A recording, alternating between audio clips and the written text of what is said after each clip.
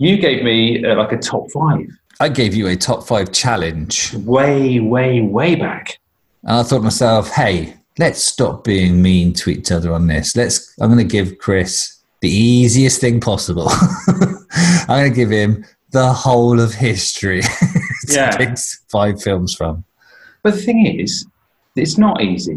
I'll tell you why. Like, when this top 5 thing, for anyone who's new to the podcast, on the off podcast that we do, we do one guest spot, and then the following on we do like a meaty, crappy film review. That's our kind of process. Yes. These top 5s are supposed to be fun, light-hearted, enjoyable. We pick like a top 5 movie-based things, whether it be movie remakes that we'd like to see, cartoons into movie form, and we've done a load of sports movies that we've never seen made. And you gave me this like behemoth of a category. And yes. I was thinking, okay, not only have most of the major incidents in our world history been covered, apart from the Big Bang, well, I suppose you could arguably say that has been covered in some shape or form in cinema. But mostly you have exposition at the beginning of a film. Like, in the beginning, there was nothing. Yeah, but most of our major historical events are pretty depressing. Or resulted in death, famine, the plague, you name it. I mean, it's all big stuff. And I'm thinking, how can I put a bunker twist on this? And quite frankly, I couldn't. So I have picked 5 quite interesting ones. Okay, and they are serious. These are serious things. Okay, so right. So we're going to talk about them as best we can, and then I'm going to come back to you with for your top 5 something that you might actually enjoy. Oh, sorry then. Okay. Come at number 5 then. Come at number 5. Okay, so this is my number, and I looked at everything. Can you define the order? Is this a particular order, or is this? No, it's not. No, I don't do orders. This is a list. Right. Okay, so an unordered list. Number 5 is the assassination of Archduke Ferdinand. Now, this is a fascinating story. Okay, it's a bit heavy. So the Industrial Revolution changed a lot of things. Okay? But one major ramification was the growing sense of identity and nationalism. And by 1914, the new technological innovations like tanks, machine guns, and deadly gases, Europe had become a powder keg of factions just waiting to go to war. To war!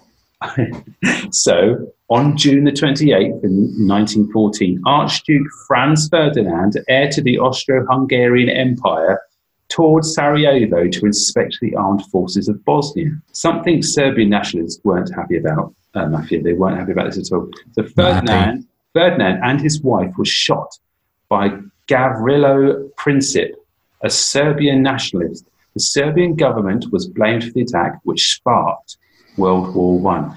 Isn't that a fantastic paragraph? There's a lot there. I mean, that is a plot. There's various levels of film that could be. Yes. I'm surprised they haven't made a film of this, obviously, because at school, at history, we always learn of the short-term causes and long-term causes of the First World War, and that this one's obviously is the sort of primary sort of like straw that broke the camel back kind of situation. So I don't think, and I may be wrong, but I don't think that Franz Ferdinand's been represented in on celluloid. So I found it quite a fascinating tale and something I didn't know, and I think it would be quite a long film. It'd be a lengthy one. It'd be quite. It's got Gary Oldman written all over it. It certainly has. Well, anyway, I enjoyed reading the paragraph, and I enjoyed reading it. I love the fact that the depth of your research is a paragraph. Was this paragraph on Wikipedia, by any chance? Well, did it sound like it was written by me? No, God, no. No. So, yes. Cool. You'll find that everything I'm reading to you now has been stolen from the web, which is what it's there for. That's what it's there for. Yeah. Just thievery and cat videos. That's all it is. Okay, so then my next one, which is number 4. This is like the Edward Snowden reports back in 2013. So quite a recent event. And I'm fairly certain it's not been covered. So Europe-wide eavesdropping scandal, it was basically. Whistleblower Edward Snowden reports on the eavesdropping and espionage methods of the US intelligence agencies, CIA and NSA. And Chancellor Merkel's phone was also bugged for some time as well. So loads of kind of espionage, whistleblowing, and all sorts of intelligence and, CIA, kind of NSA. I'm just saying stuff that I'm reading. They're just initials. They mean nothing anymore. Yeah. So I just thought it was an interesting story. Edward Snowden being a fairly big character in 2013 and the legacy he's left behind in terms of sort of outing and the eavesdropping of all this scandal that happened. Yeah. I hate to piss on your fire, but I think that film has been made. No, it hasn't. We've got just Joseph Gordon-Levitt. I think it's called Snowden. Yeah, no, yes, it made, yeah. Yeah, no, that one, but that's not this story. Oh, what's that about then? It's about a different Edward Snowden. Right, okay. That is a different kind of whistleblowing. I think it's the whistleblowing championships from 2013. So right, or is it up the mountain? yeah. So no, completely different film, mate. Sorry. Okay. Sorry. All right. Just thought it sounded similar. Nah, it's not. Should we move on? Let's move on.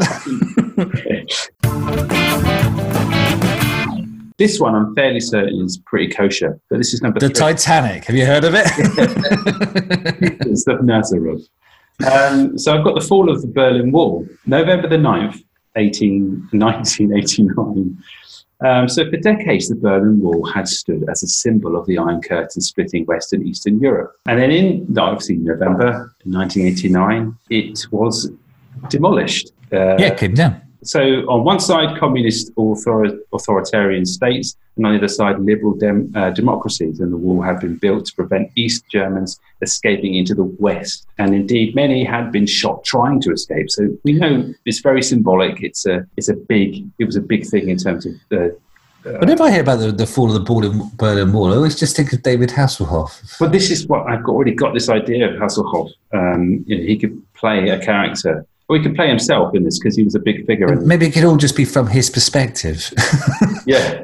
But it's an iconic moment in history for all the right reasons. Big moment. As far as I know, there haven't been like a film of this kind documenting maybe the lead up to it, pick out some important people from governments on both sides and a reconstruction of that kind of wall coming down. Yeah, because I remember obviously the wall coming down, but I don't know who instigated that or how that came about. There must have been quite a lot of bits and pieces. So what number am I at now? It must be at number 3, 4. That was 3. Right, so number 4. Well, we go the other way, generally. You always do this. You always lose your direction halfway through. So we started at 5, which was Archduke Ferdinand. Then number 4, about the never before seen Edward Snowden biopic. Oh, yes. And then 3 was the Berlin Wall just. Yep. And that means number 2. Number 2. Right. We've been doing these top 5s for a long time, and I still don't know which direction to go in. And it's always at the same place. Yeah. 3 really throws you. So number 2 is the Gutenberg printing press. Now this is interesting because this is one of the greatest inventions of the Renaissance was the Gutenberg printing press.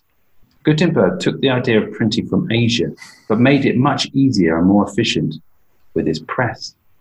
The first books he printed were Bibles, and they were all sold before he even finished them. The printing press fanned the flames of reading, education, and knowledge, and the new capability of mass printing books that would have previously been copied by hand.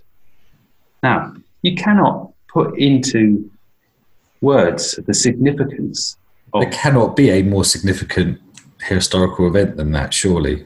And this has not been documented in a film. Apart from the film called The Printing Press. I'm joking. Oscar nominated. So now it leads me to my number 1. Yes, it is. I don't know how you're going to beat the printing press. No, so this one is titled Vacuum in 1908. James Murray Spangler invented the electric vacuum cleaner. The first model used a broomstick, pillow, and a box containing electric motor and a fan. He applied for a patent in 1908, and William Hoover helped finance its development for the mass market. For the mass Marvins. It's a very, very niche market they were aiming at there. So this is for all the Marvins out there. I got a bit bored about like these massive historical events and just thought, what invention? So that sounds like Hoover stole the idea eventually, or I reckon. But I got a tagline for this. It'd be like this. This movie sucks. Brilliant. Yeah, love that. Back of the net. A film about the invention of the Hoover or the vacuum cleaner. I should because if it does have that kind of the founder kind of vibe to it, if it does it result in sort of subterfuge and stealing of ideas and patents and whatnot. Yeah. So I did enjoy that. The founder, that was good. You seen that? It was the one about McDonald's. Yeah.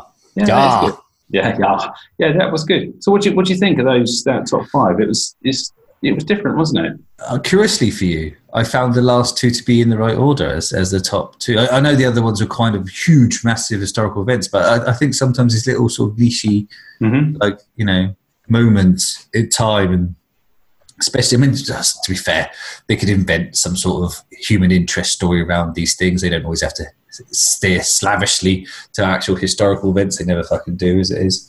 So I think you did well. I think you did well to avoid a total bleak fest. Yeah. Right, so we did the plague. Yeah. And then this is the battles of the Verdun and Somme, where 12 million people died. This is it. There's a lot of dark stuff in history, and even recent history is all very well documented. And the financial crisis has been done, and so a lot of films based on historical events have been made. So my challenge for you, I've got a nice one for you. You'll be pleased. All right. Top 5 supporting character roles to feature in their own spin-off film. Do you know what I mean? I know what you mean. If we were to draw a graph of my process, of my method, something like this. Sir Ian, action. Wizard, you shall not pass! Cut! Sir Ian. So this week the challenge was top 5 supporting characters that should have their own film. Yeah, right. This is a great one. And this is one that I was hoping I was saving for myself in case you've run out of ideas. Then you ran out of ideas and had to use it. Interesting. Yeah. Interesting. So, this is a good one. But did you find this quite difficult? Yes. Yeah. No, it was quite tricky because you think of these characters first of all in your mind, and then you try and remember the ones which should have had their own film and stuff. And then I thought, I know what I'll do. I'll trawl through the Oscars Best Supporting Actor awards because that's fundamentally the people we're looking at, and it didn't really work out for me that because the supporting actor is basically just someone else in the film. Normally, in the female terms, it's normally the lead character. And in male terms, it's not normally someone. It's normally something that's quite fleshed out and basically a co-star in their own right. And normally only in the supporting actors category, simply because there was a bigger person that they wanted to give the Oscar to. So that didn't pan out. So I just sort of started thinking of the films I'd watched and enjoyed, and thought to myself, I'd like to have seen more of that person. Because there's always went from. Tend to be like a wacky sidekick or another sort of interesting character actor that you might think, oh, that would work. Yes. Well, hit me with it, Matthew. Hit me. Let's go straight in at number what? What are we doing? Are we doing the Doom? Are we going high to low or low to high? So if level 1 is a shit on the floor and level 5 is an alien outbreak, it's the other way around to that then. So level 5 would be a shit on the floor. Number 5 is a shit on the floor. Number 1 is the one that if I was forced to only have one do it, it would be that one. Cool. Number 5. John Pantalino. Hi there, Future Matt here. You might have just noticed that I said that guy's name wrong. His actual name is Joe Pantoliano. Thank you. Who's actor? Who? you do know him. He's the guy from Goonies. He's the wig wearer in Goonies. That's not the character that I've picked for this, but he's the sergeant guy, desk guy in Bad Boys. Again, not the character I picked for this. He's in The Matrix. Yes, sorry, I probably missed out the probably most famous role that he did, where he's the guy He's that in Memento. loves steak. Memento, and that is the character of Teddy that I think I want to see in another film. A car this nice, you should lock. Who the fuck are you? Teddy? Your buddy? Prove it. Sammy. Remember Sammy? You told me about Sammy.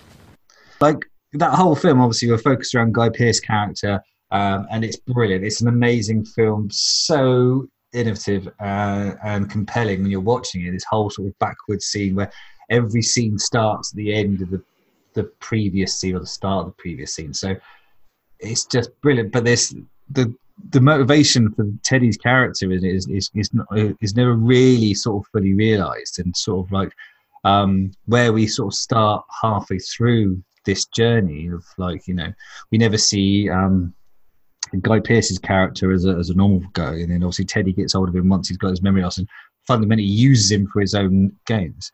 It'd just be really cool to have like a prequel to that film where we learn more about Teddy and why he's doing this. No, fantastic. And also he's kind of got an air of like the Breaking Bad, Better Call Saulness about him, really. You know, the kind of there's this, it's like a scoundrel drawing someone into their web, you know, and using them for their own gains. And it would be a great, that would really work. And especially in the setting, it's dusty and it's he's just a great character, and he's a fantastic little character actor as well. So it's just something I think he could happily carry on his own. And like, you know, if it all built up and in perfect Memento way, to have it this backwards wouldn't even make any, it would actually make more perfect sense. We just sort of like had the film lead up to the point where he meets Guy with his memory loss and his tattoo addiction. I think it would be good. Yes, that's a great one. I do like that guy. Great actor, great concept. Well done, Matthew. Thank you, Chris. Number 4. Charlize Theron is the actress, and the role that I'd like to see more of is Imperator Furiosa from Mad Max Fury Road. That's a great choice. Yeah, because it's a bit of a cheat, if we're honest, because she's not really the co-star in that film. She is kind of like she is the main driving force. Tom Hardy's character in it is just kind of reactive, and it's just gut instinct and nothing else. Whereas Furiosa is actually the whole entire reason the film kind of exists and drives it. So it's a little bit of a cheat, but she didn't get top billing, so I'm figuring to myself, hey, I can fucking have that. Yeah, and she does utterly deserve to be top billing on that movie. And if anything, she should be she should have been Mad Maxine. And and I think a prequel showing how she ended up where she was, and obviously the escape plan that she does and everything.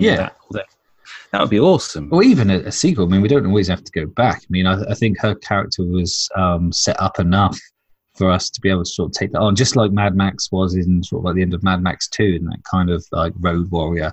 Because I think a lot of people kind of either haven't seen the first Mad Max or kind of forget how normal a film it was, if you like, really. It's only really Mad Max 2 which kind of introduced that sort of thematic element of the kind of, dystopian apocalyptic world where, the petrol's king and strange punk bands and men on the fronts of lorries with flamethrowers abound the streets.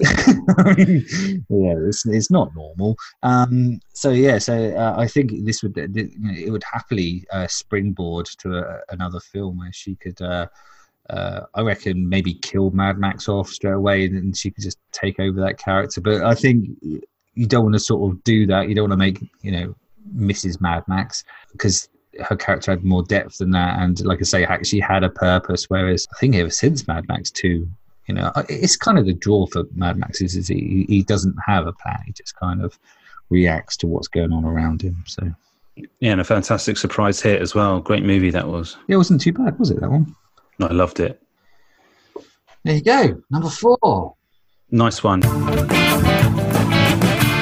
Number 3. Hit me with a number 3. The Big Lebowski, John Goodman. Oh, Walter, the famous Walter. I think this is probably one that a lot of people would expect to see on these kind of lists of supporting actors. In fact, basically all of the cast of Big Lebowski could probably take their own film on from it, from Lebowski himself to Steve Buscemi's character, Julianne Moore's character. But yeah, I picked John Goodman because he was just a fucking nutter in this film. And I think it would just be a good one of those movies that don't have a point, if you know what I mean. Kind of just gets up in the morning, has a day, takes a shit, goes back to bed again, but then flesh that out a bit. Yeah, you might want a bit more plot. But him negotiating his way through, those difficult situations that he would probably crumble at, because he's suffering from post-traumatic stress syndrome, isn't he? Yeah, so we could do you could do like a falling down kind of thing where he just sort of goes off to work one day but never really comes back home again. Yeah. No, great idea and a very scary character. And number 2? Yeah, hit me with number 2, Matthew. Tom Hardy. Again, well, not again because he wasn't in the previous one, but his character of Eames from Inception. Inception. Now, before you bother telling me it's impossible. No, it's perfectly possible. It's just bloody difficult. Interesting. So Arthur keeps telling me it can't be done. Arthur, you still working with that stick in the mud? He is good at what he does, right? Oh, he's the best. He has no imagination. Not like you. Listen, if you're going to perform Inception, you need imagination. Let me ask you something. Have you done it before? We tried it. We got the idea in place, but it didn't take. You didn't plant it deep enough? No, it's not just about depth. You need the simplest version of the idea in order for it to grow naturally in your subject's mind. And it's a very subtle art. Oh, yes. I always thought his character there, and another Chris Nolan film. I'm sending this guy fucking check after check, can't I? He needs it. He needs it. He's struggling a bit, isn't he? Yeah, so the character of Eames I thought was one of the better characters in Inception, which is tough going because it's full of very rich tableau of characters, but much like Big Lebowski. So he's kind of had this sort of like kind of special forces kind of vibe to him and stuff, but like mental special forces. So it's kind of Bond. He's Bond, isn't he? He's just doing Bond, but he's like a dream Bond. Dreamy Bond, Dream Bond. Don't know what you call it, but he's dreamy. He's dreamy. The whole Inception world is amazing and something that I would like to see on the screen again. And he's clearly, and this one would fit better as a prequel.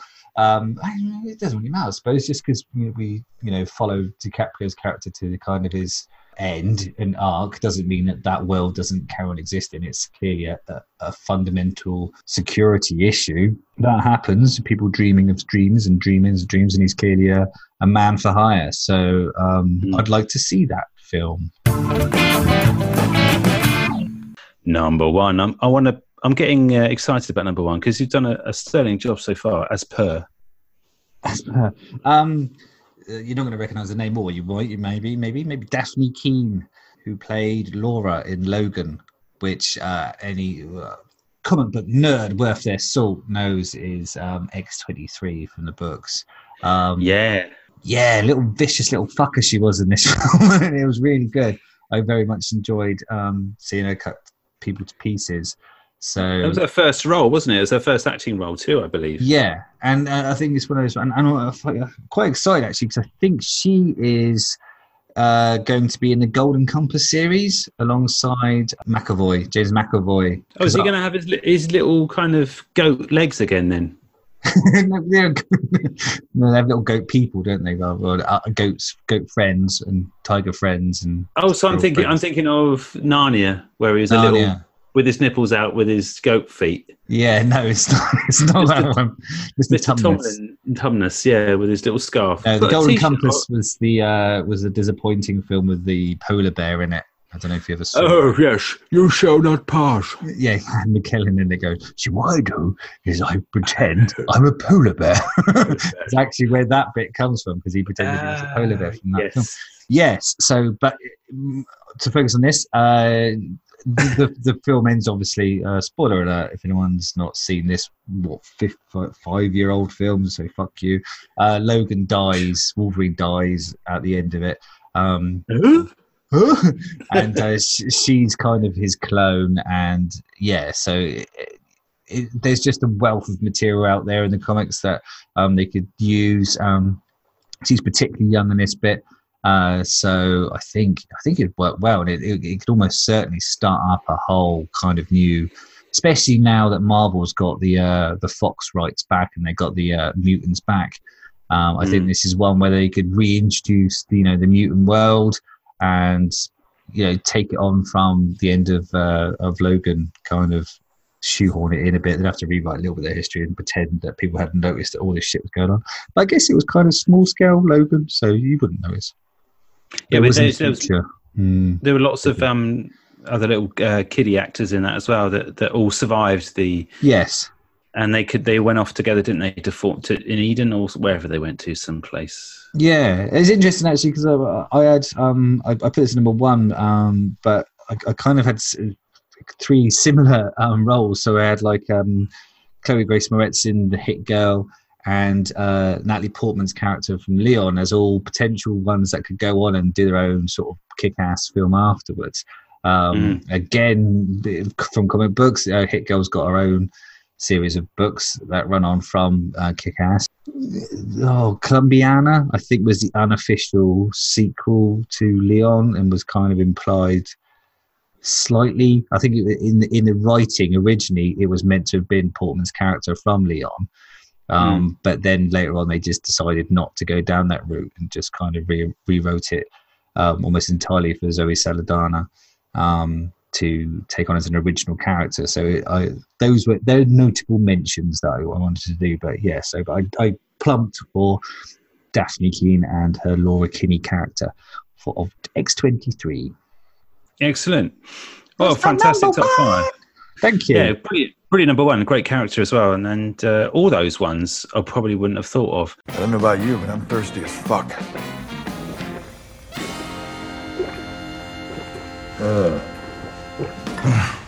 The last ever top 5 is upon you. So you challenged me to find 5 standalone films for Star Wars characters. Basically, that was it. Trips off the tongue, doesn't it? I mean, I keep trying to think of a more succinct way of saying it, but it's that, and I don't think there's a more succinct way of saying it. It's just, I love Star Wars, and I know you do too. But I'm a massive Star Wars fan, and this was quite heaven. But then it was very difficult to pick 5 out. Okay, well, I can't wait any longer, Chris. Is there a particular order, or is it just? There is an order. Ooh. So thank you very much. So number 5, we've got Cornelius Evazan and Ponda Baba. So I've kind of cheated. It's not just a standalone for one character. It's kind of a double act, duo, if you like.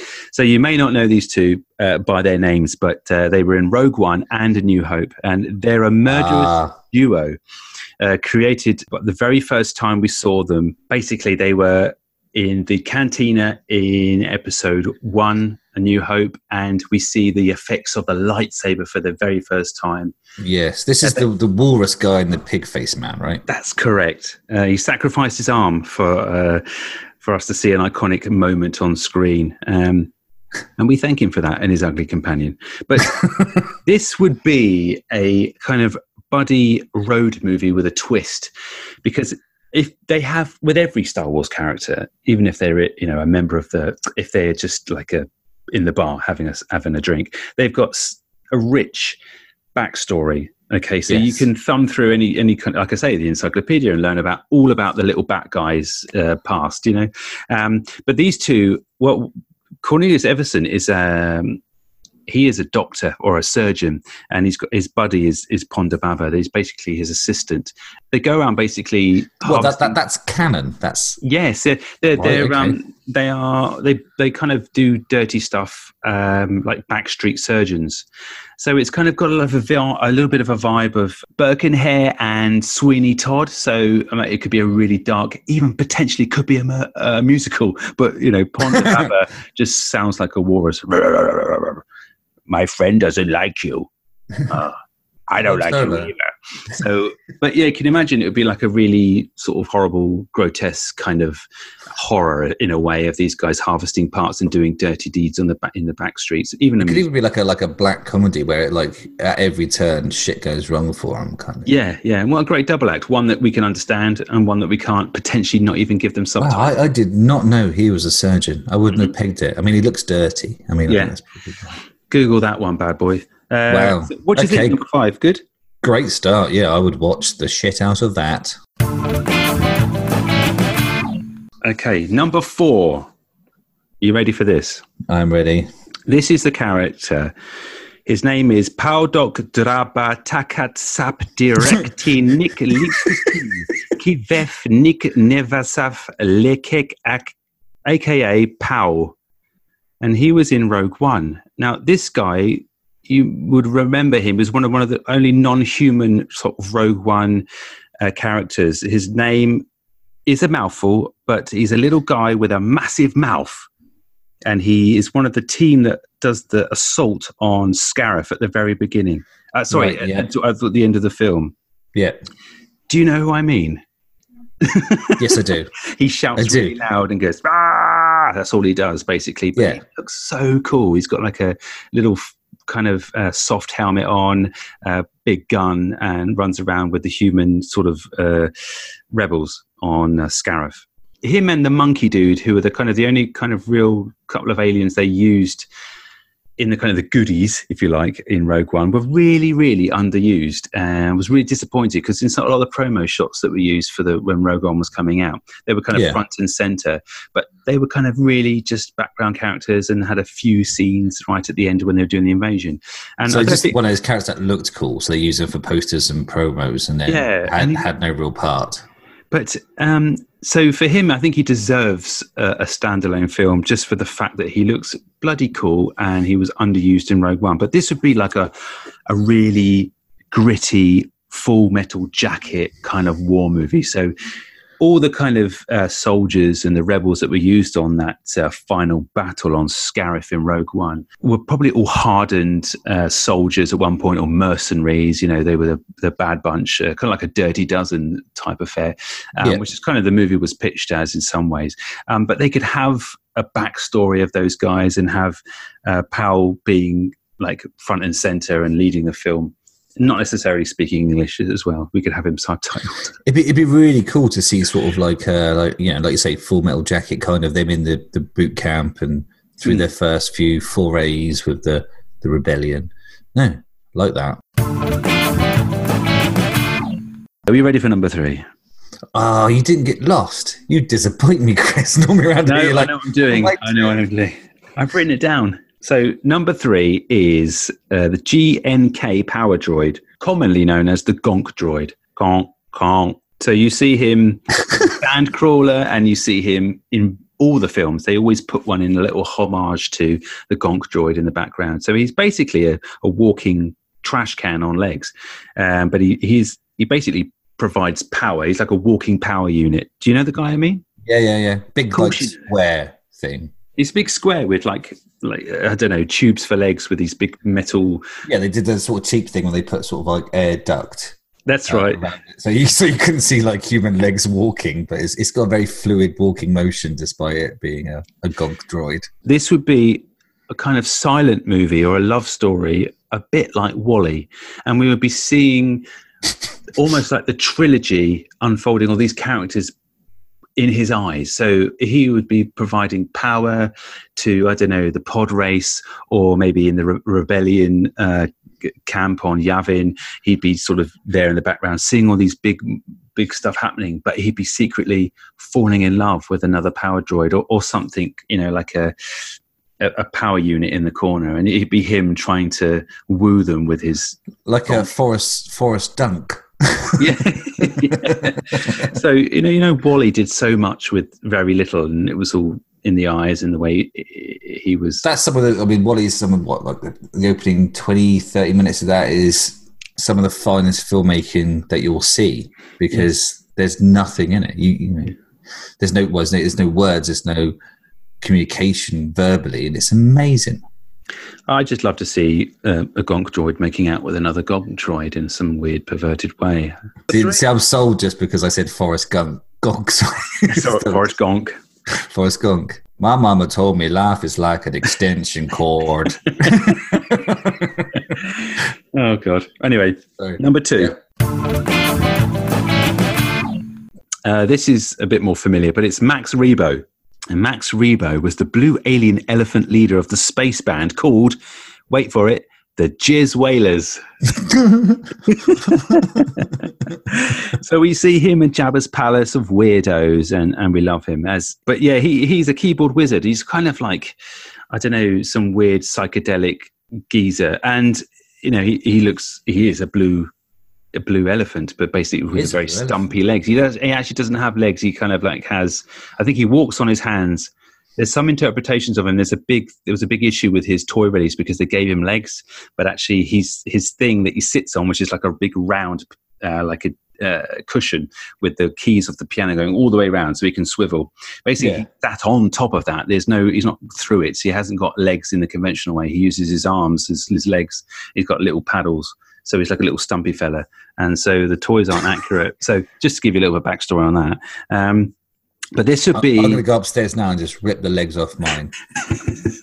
But this would be kind of like a music kind of... I don't know whether it would be Fly on the Wall documentary, but it would be like a bit like Walk the Line or TikTok. So it looked like Kurt Cobain one that we've seen recently. So it'd be his like either rags to riches or riches to rags, because I don't know whether him getting a gig on the barge boat with Jabba the Hutt is kind of like the riches. He's making money off Jabba. He's a big deal. He's a big warlord or gangster. Or would it be the other way around, where he starts off doing these shitty little gigs at Jabba's palace, and he eventually gets spotted by a talent agent and goes sky high into Coruscant, playing the big venues a bit like Vegas, and gets a residency somewhere with his band, the Jizz Whalers. But he might have a bit of an addiction to something, snorting things up his little blue trunk, wading around drunk, and gets pulled up by his mates in the band, and then turns himself around, maybe with the help of a woman or another alien. Yes, it might be like A Star Is Born, where he helps the young singer or something. And you could have it like Almost Famous, where you had like a witness in the band following it for like Rockstar magazine or whatever it would be. Yes, in the future, that'd be cool. That would work, actually. That would work. So that's my number 2, Max Rebo and the Jizz Whalers. And so this leads me to number 1. And this one is a big, clunking, obvious one. So apologies, but I'm sorry, but I'm not sorry, because this character is one of my just favorite characters, not just in Star Wars, but of all time. I want to be this person, this character. I look up to this person, literally. It's Chewbacca. Oh, right. Okay. Yeah. You seem underwhelmed. Oh, no, it's just that the way he's building up, I thought, it's going to be Boba Fett. It's going to be Boba Fett. No, Boba Fett was nearly there, but I thought that's too obvious. I can't go Boba Fett. And he's kind of had his moment of exposition, hasn't he, really? Like, yeah. Because they kind of alluded to how he was, created in the Clone Wars, etc.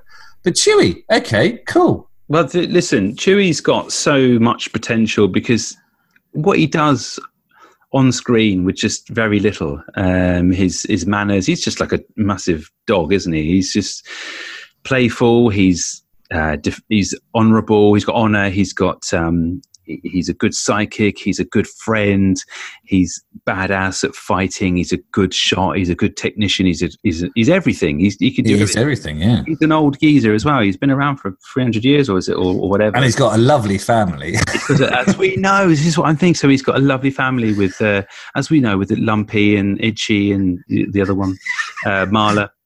And Pervy. Yeah, so there's loads we could do. I don't know whether we would.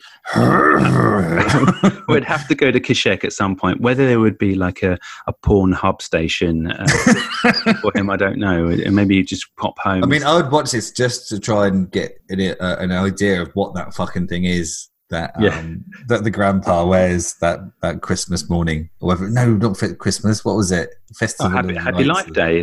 Happy Life Day. That was it. Yeah. So how could I fucking forget? It burnt into my retina hole. But maybe in Solo we see how he was. We see Solo and him meet for the first time in that he's cave. all chained up and shit. We don't know how he got there. How did he get there? And it's a bit of a change from, I think, the canon, or what was canon in the books, is that he was rescued by Han Solo from Bosk, and who was one of those bounty hunter lizard guys, and their race basically enslaved the Wookiees, and that's how that relationship developed, or the Wookiee life debt was created, not this kind of meeting in this muddy prison cell.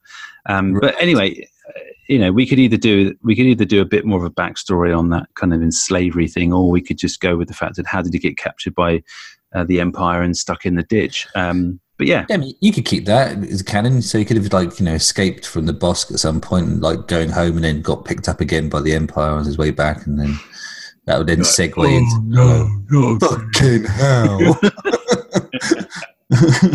I'm just trying to get home, you asshole. So there you go. That's number. It's nearly Life Day, for God's sake. That's number 1. Brilliant. I knew that would be good. I really enjoyed doing it, and down, Chris. There was some left field choices there. Yeah. And obviously, like you say, a proper store that everyone could really relate to. But yeah, no, enjoyed that. Thank you very much. You're welcome. Good fitting last top 5.